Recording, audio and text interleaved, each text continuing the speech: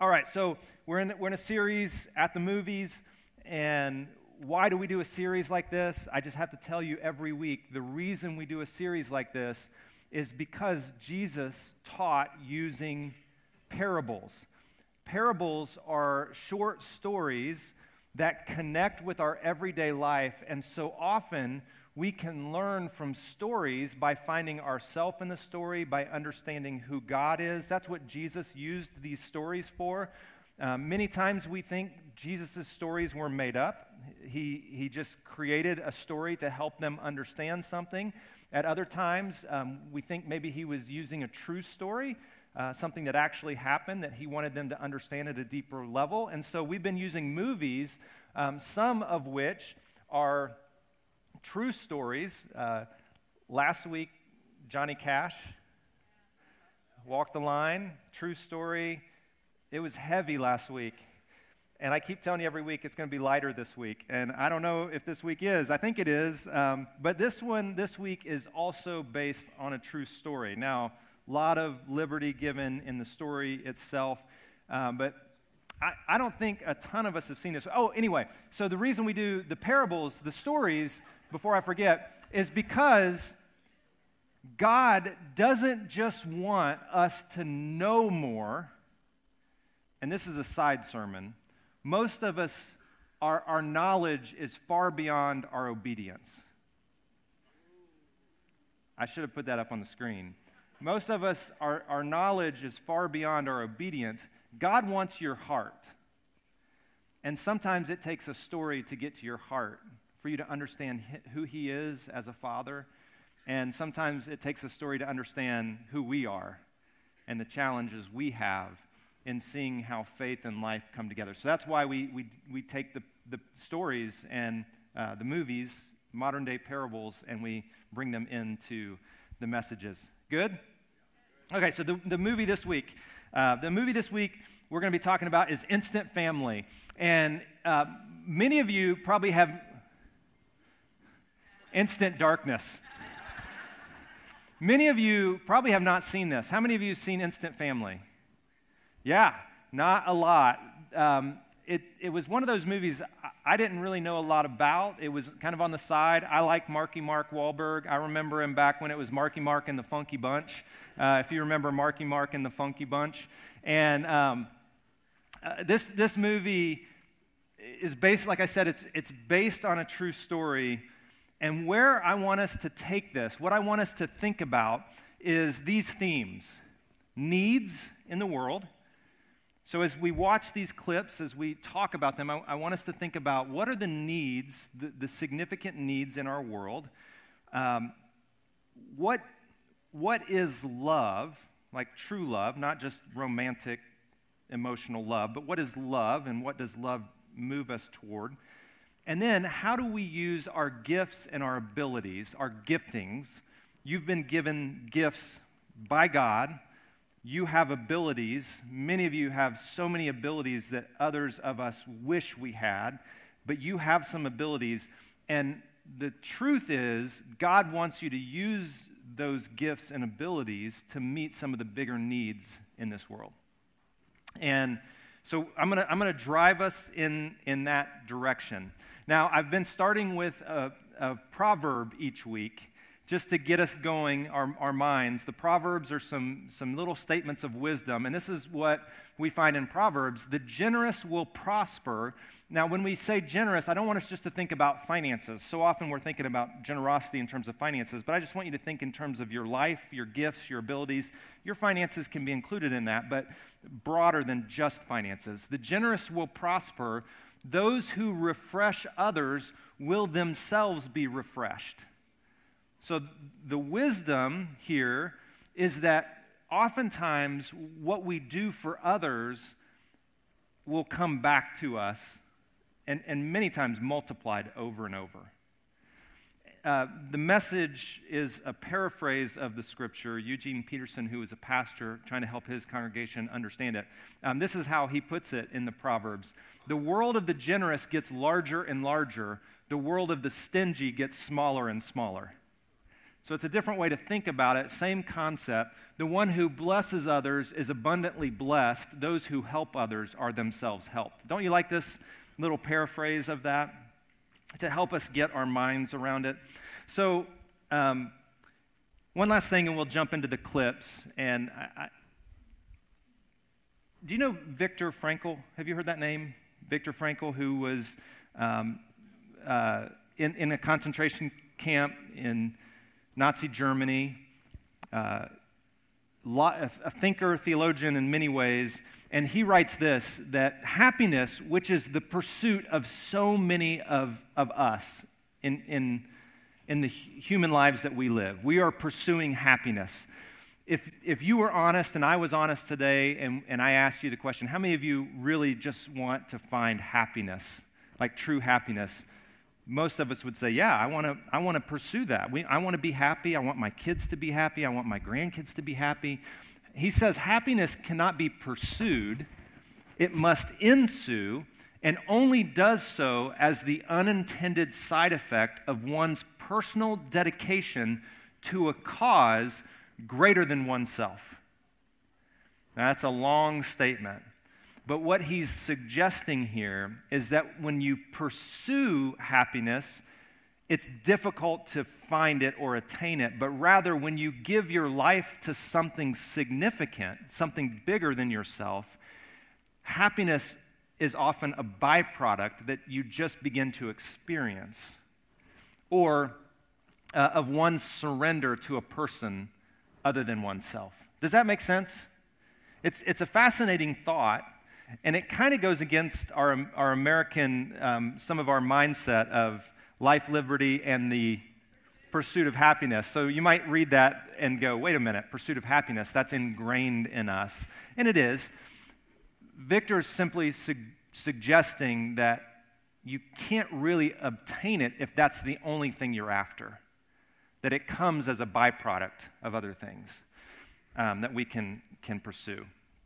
So in the movie, and I'm going to tell you, we had to do some surgery on this movie because there is some language in this movie that we did not feel was the most appropriate. And so I'm just giving you that.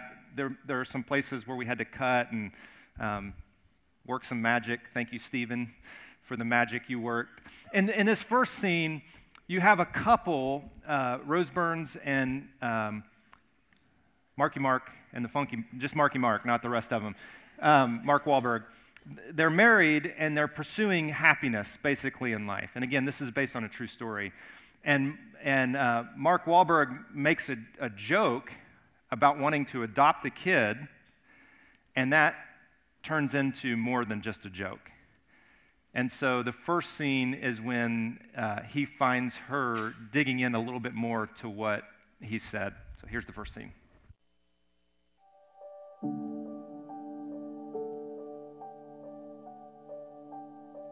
Hi everyone, Cameron and Lindsay here with another week of At the Movies. Again, we're sorry that we can't show you these clips online. They're watching them in the room due to copyright issues.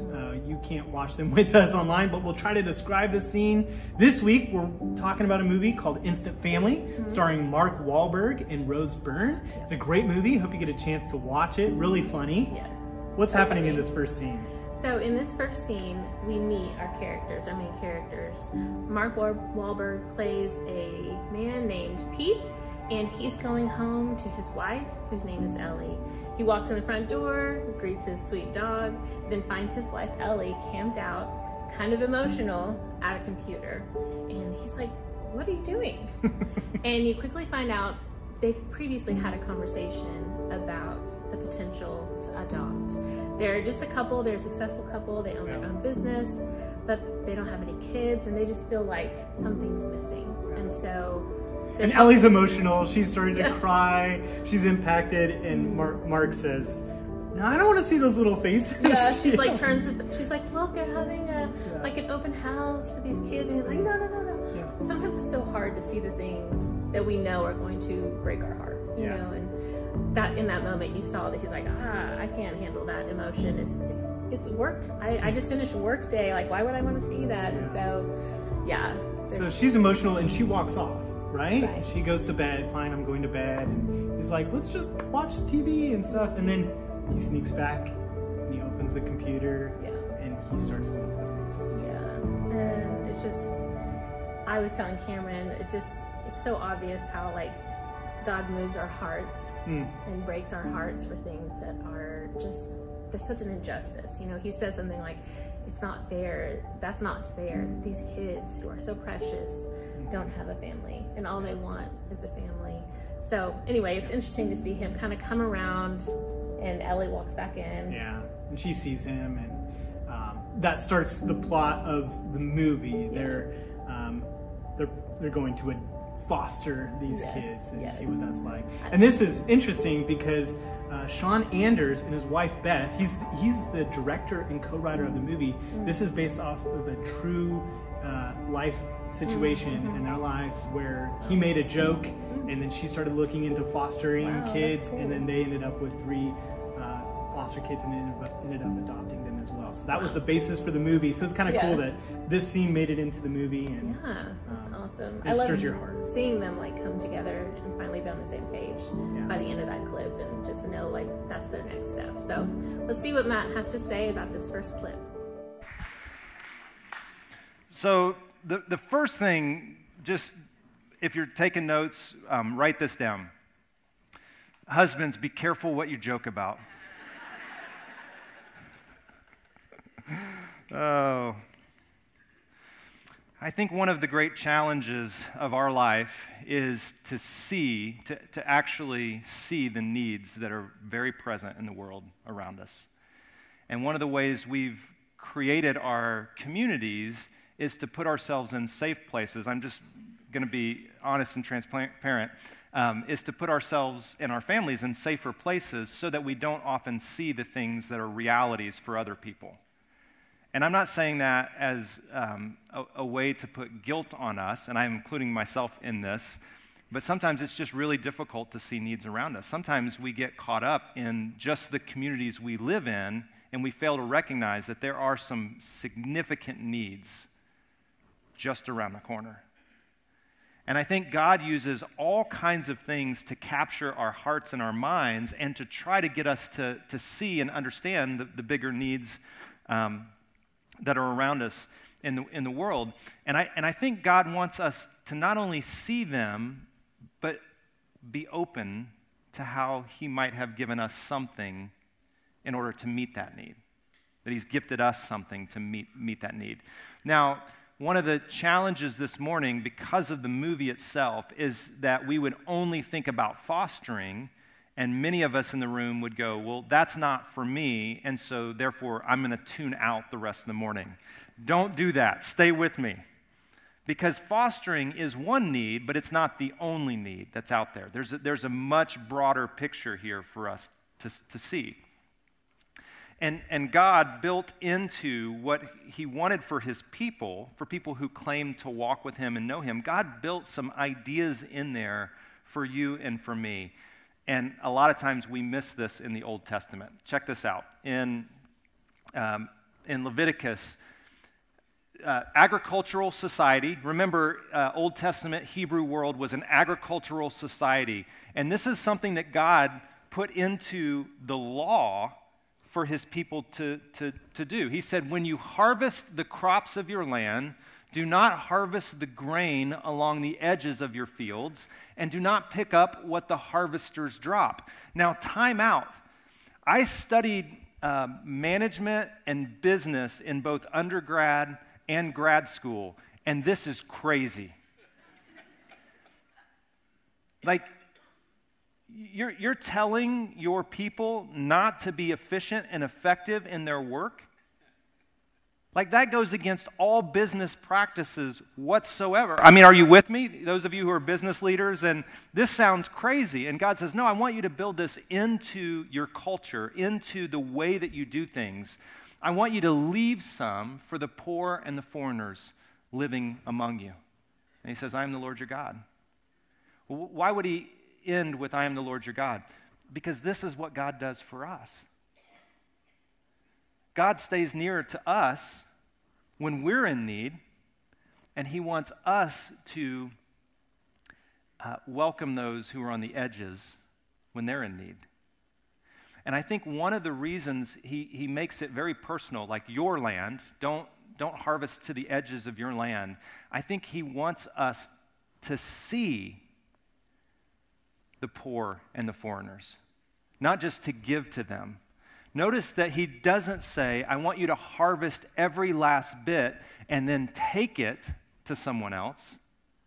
I think he wants us to be actively seeing those who are right on the edges of our properties. Does that make sense? Are you with me? He wants to build that into our way of living as his people who claim to walk with him and live according to his ways. So the question on the needs side is this: do we see the needs of others? Are you attuned, am I attuned to the needs locally? And then as you back out and you see globally, are we attuned to those needs? And then are we open to meeting those needs? It's interesting in the clip, you had this joke which led to someone seeing some needs, which then led to the husband who was going to watch Fixer Upper and then all of a sudden being a little curious about what she was looking at, and it led to God, moving into their lives. And I think it can be true for us if we see and are open to the needs that are around us. So one thing leads to another, and as you can imagine, they decide to take a step into fostering and adopting, and they choose to pursue, if you watch the movie, they choose to pursue the most difficult, the teenagers that nobody will choose, the ones who are kind of sitting out on the edge. And because they were told that they are the most difficult, Marky Mark decided, I'm going to call him that the whole time, he decided because someone told him that those were the most difficult, he was going to go after the most difficult. And so there's a teenager, but she comes with 2 siblings, and so now there's 3 of them. And going from 0 to 3 is difficult, and it shows all the challenges of what they're going through. The movie kind of walks through all the challenges, but then there are these little breakthroughs, things that happen that kind of make the connections more like a family, and here's one of those connecting points.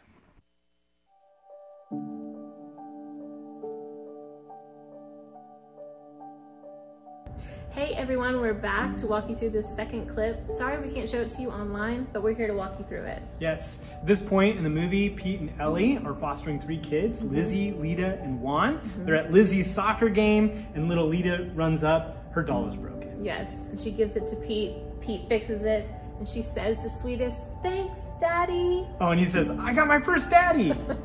Yeah, Pete is so excited, but Ellie is jealous. She's like, "I haven't gotten a mommy yet."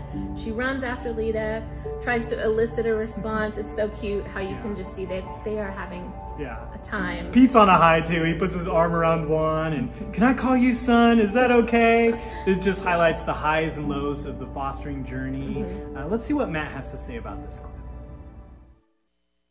There's those little moments, those glimpses. Now, you didn't see all the bad parts, but those little glimpses of like them coming together and,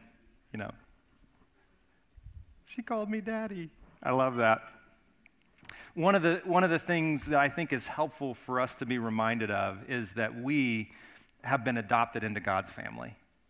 So the whole idea of children without a family is a mirror of us. And God choosing to adopt us into his family. So I want to remind us of this. You have received a spirit that makes you, or you have not received a spirit that makes you fearful slave. Instead, you've received God's spirit when he adopted you. Like God adopted you. How awesome is that? God chose you. And so often we forget that. And so I'm going to just keep reminding you, God chose you. You've been adopted into God's families. You're sons and daughters. You're heirs of the kingdom of God. That is unbelievable. Like, a lot of people would not choose you. I mean, I'm not being mean. I'm just saying, a lot of people would not choose me. But God does. He sees us, and he still chooses us. And he's adopted us as his own children, and now we call him, and this word Abba is literally like daddy. The concept being that we are to call God not just Father God, but like Daddy. Like he's our Father, He's our Dad, because we've been adopted into His family. In another passage of Scripture, Paul is writing, and Paul says that God decided in advance to adopt us. Like there's this whole adoption theme. He brings us to Himself through Christ. This is what He wanted to do, and it gave Him great pleasure to bring us into His family. And so often I feel like I let God down. Have you ever felt like you let God down? Like, okay, I get that God chose me, but then God's disappointed in me. Have you ever felt like God was disappointed in you? But this reminds us that God chose us in advance, even though He knew that we would, create chaos and mess things up, that He still chose us, and it gives Him great pleasure to bring us into His family. I love this.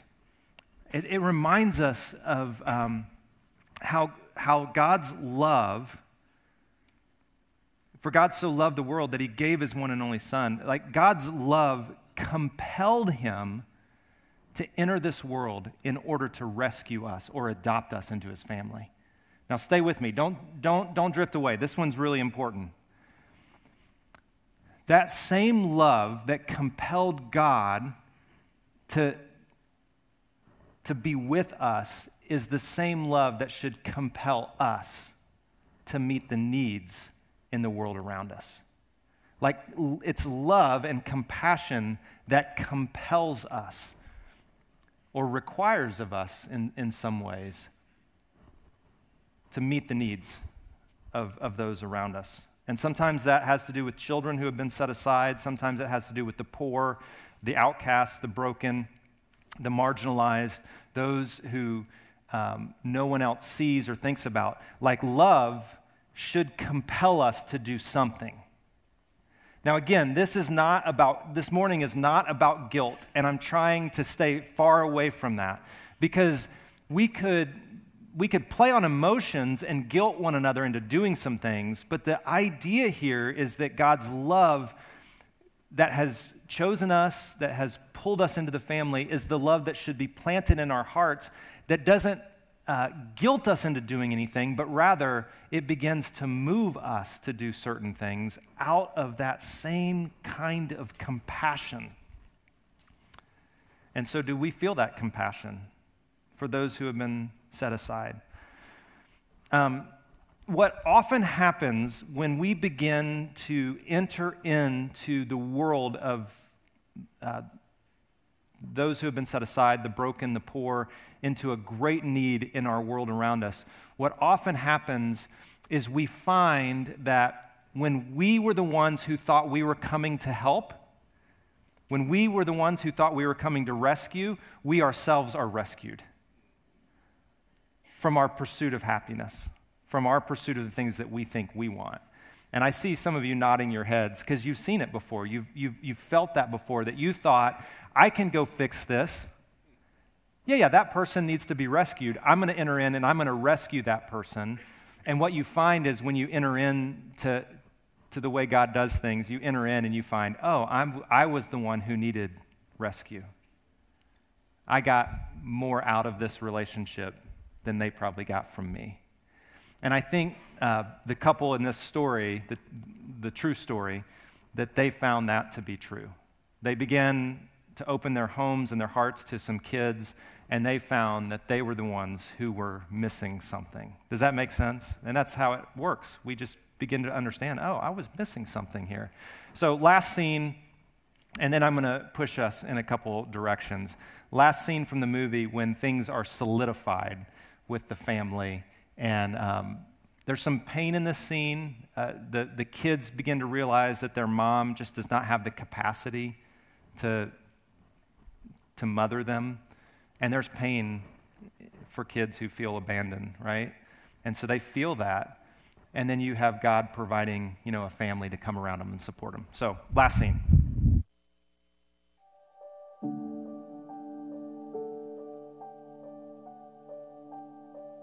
Hi Hi everyone, we're back with another scene from Instant Family. Again, we hope you get a chance to watch this movie. We can't show you these clips online due to copyright issues, but we're here to describe what's going on in this scene. This is a pivotal scene in the movie.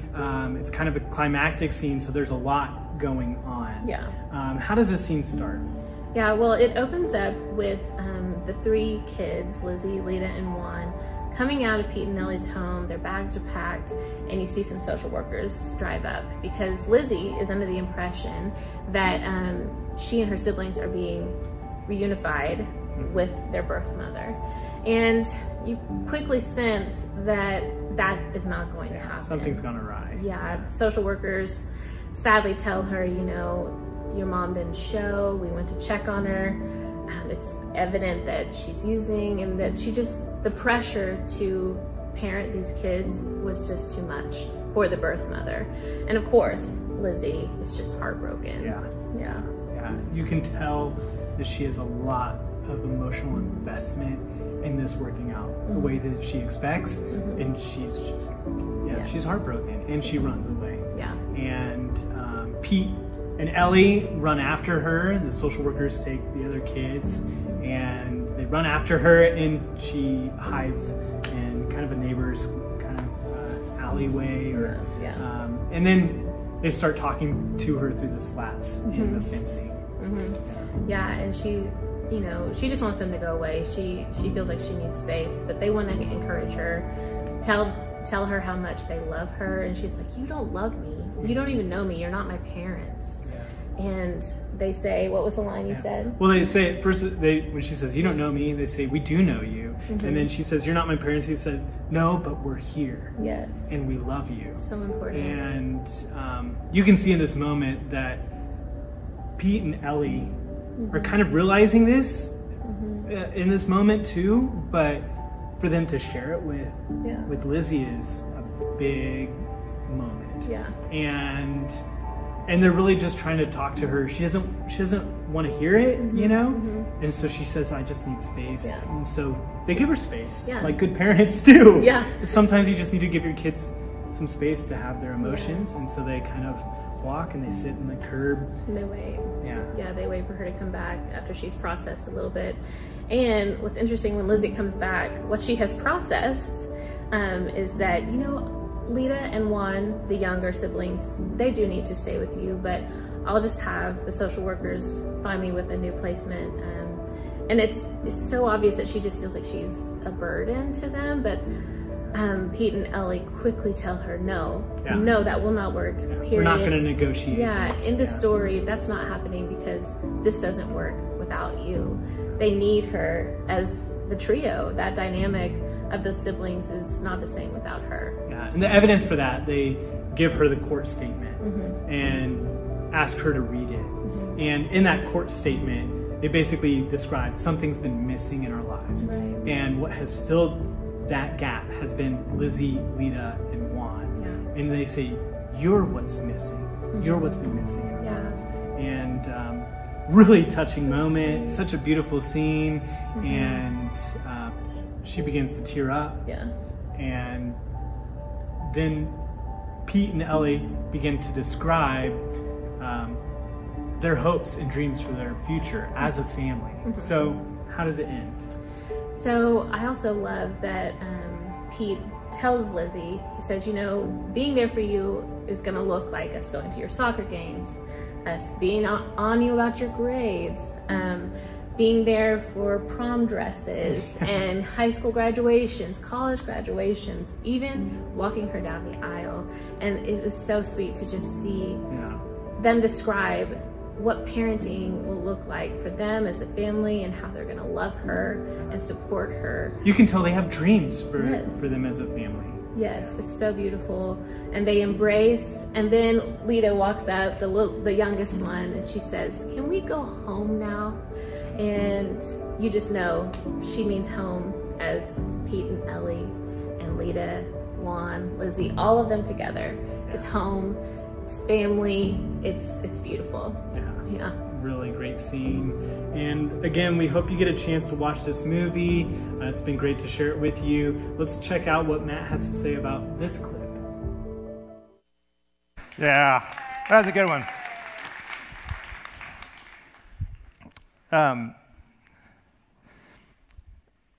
Obviously, I mean, what a great ending to the story. Not every story ends like that, does it? But what a great ending. And the statement of, we realized what was missing was you. They were pursuing all these things in their life, renovation of homes, which included money and freedom and all that, and what they were missing was someone to love. And I think that's what we find when we open our hearts to the needs that are all around us. Scripture mentions this again and again and again, that God has given each of us a gift from his great variety of spiritual gifts. Use them well to serve one another. And here's, don't fade off yet. Stay with me. I'm almost done. Don't fade off.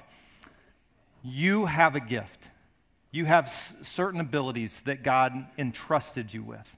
Every single person in this room. And every gift, I believe, every gift that God gives us intersects with some of the world's greatest needs. There's a place at which the greatest needs in our world need the gift that you have. And I don't know what that is.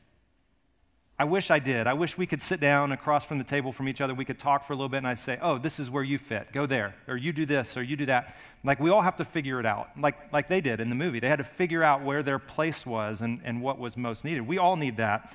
And as we talk about gifts and abilities, the question is, how do my gifts or my abilities intersect with those needs? Where do these things come together? And what can I contribute?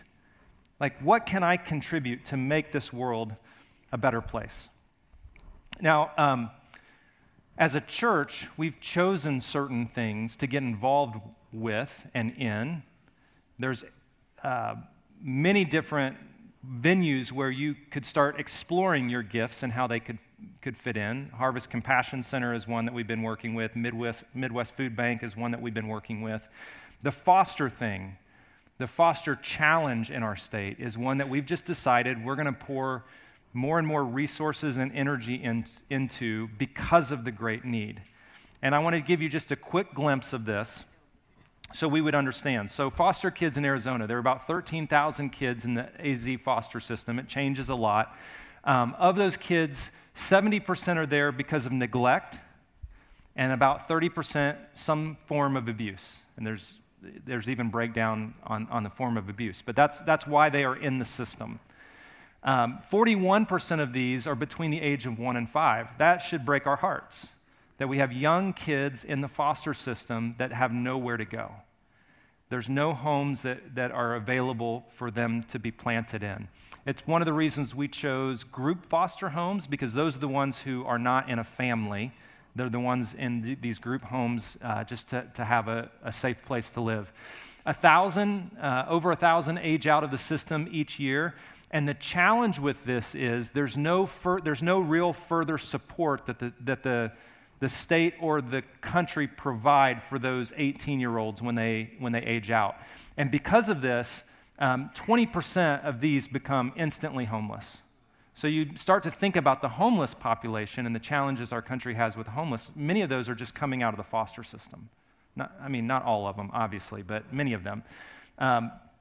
There's really only a 3% chance that these foster kids are going to, if they age out of the system without support, are going to pursue and earn a college degree, further their education. So there's all kinds of challenges, as you can imagine. This is exactly why we've decided to enter in at a high level, enter into the foster question and challenges in our state. Here's the verse that drives us to this. It's found in James chapter 1, verse 27. Pure and genuine religion in the sight of God means caring for the orphans and the widows in their distress and refusing to let the world corrupt us.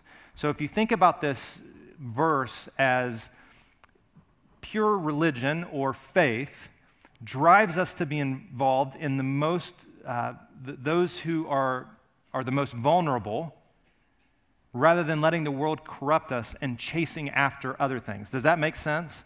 So this verse, James 1:27, is how our M127 came about. M127, McDowell 127, is built off of James 1:27. It was going to help us remember James 1:27. Super creative, right? 1:27, M127. So here's what we do. Foster boxes, first Sunday of every month. Quarterly serve day events with our foster homes. Here's one of our biggest needs right now, the Track Summer Foster Camp. And the reason we have some needs here is because we have a waiting list of foster kids who want to go to camp but can't because we don't yet have enough volunteers. We actually have as many volunteers as we had last year. We just have like double the number of kids who want to go to camp this year because of the great experience of last year.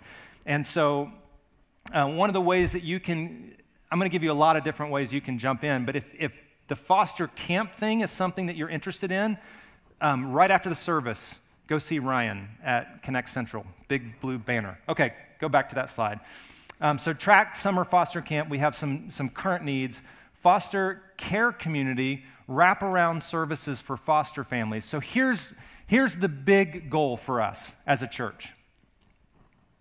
The big goal for these kids is to find a home, right? I mean, that's a loving, caring home. That's the big goal for the kids. So while we're going to stay involved with the group foster homes and do all of that, our goal is to get kids in homes, placements, where they can have a healthy environment, where they have a future. Part of that is having wraparound services for those foster families. So some of us would say, I don't think my home is the right place for a foster kid. That's not what God is calling me to, but I would be happy to be a part of some wraparound services so that if a foster family, parents need, for example, a night out, I would babysit, or I could provide food, or I could provide if a bed is needed, those kind of things. Like I could do some of that. So that's the wraparound services. Mentoring relationships with foster kids, really, really important. I mean, of utmost importance for foster kids to have a mentor who loves them and is invested in their future. And then actual fostering and potential parenting, adoption. Those are the flow. Now, we also have some other little pieces, like I mentioned a team that drives down and picks up foster kids and brings them to youth on Sunday nights. Awesome, all of those things. There's a lot of ways you can get connected. But here's the deal. Not all of us are wired to do this. It takes all of us in the church. We have all these serve teams in our church, from our McDowell kids down on the other end of the building, student life, community life. There's all kinds of things with community life. There's greeters, those who help with coffee. I mean, how many of us need coffee in the morning? Like a lot of us, and so we need some people to help do that. Meal teams, prayer, group leader. I mean, all these kind of things that we are trying to serve one another well, using our gifts to serve one another well. In the worship and creative arts, there's different pieces, local good teams, global good teams, serving in other parts of the world. We have all kinds of ways, but here's the big picture. Do not miss this. You have a gift. You are a part of God's kingdom. And if we are not using our gifts to further His kingdom, then we are not a healthy body. Does that make sense? Each of us are a part of the body. So how will you use the gifts that you have? As we were putting today together and all of it, and some of you are like, are we singing a song? We're not singing another song. Like this is it. You have a gift.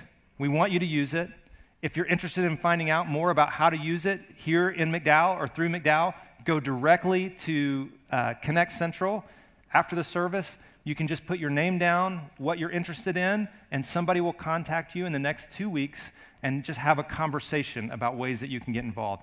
If it's the fostering piece that tugs at your heart, talk to Ryan. All right? So will you stand with me? Listen, not about guilt, manipulation, none of that. You don't feel that today, do you? I hope you don't feel that. That's not what this is about. This is simply about saying God has given you a gift. He's given me a gift, and we're to use it to do good in this world. He needs us. He wants us to be involved as a part of his family. I love this church. I love you, McDowell. I love the ways that you respond and jump in. And I am so excited to see how God uses us and this body to meet needs all around the valley and around the world. I pray that God would go with you. His Spirit would lead you and guide you. And I pray that God's Spirit would convict you. Ooh, that's a tough one. Oh, look, the darkness came. My prayer is that God's Spirit would convict you where you need to be convicted and that you would respond out of love. Amen? Amen. Have a great week. We'll see you next week.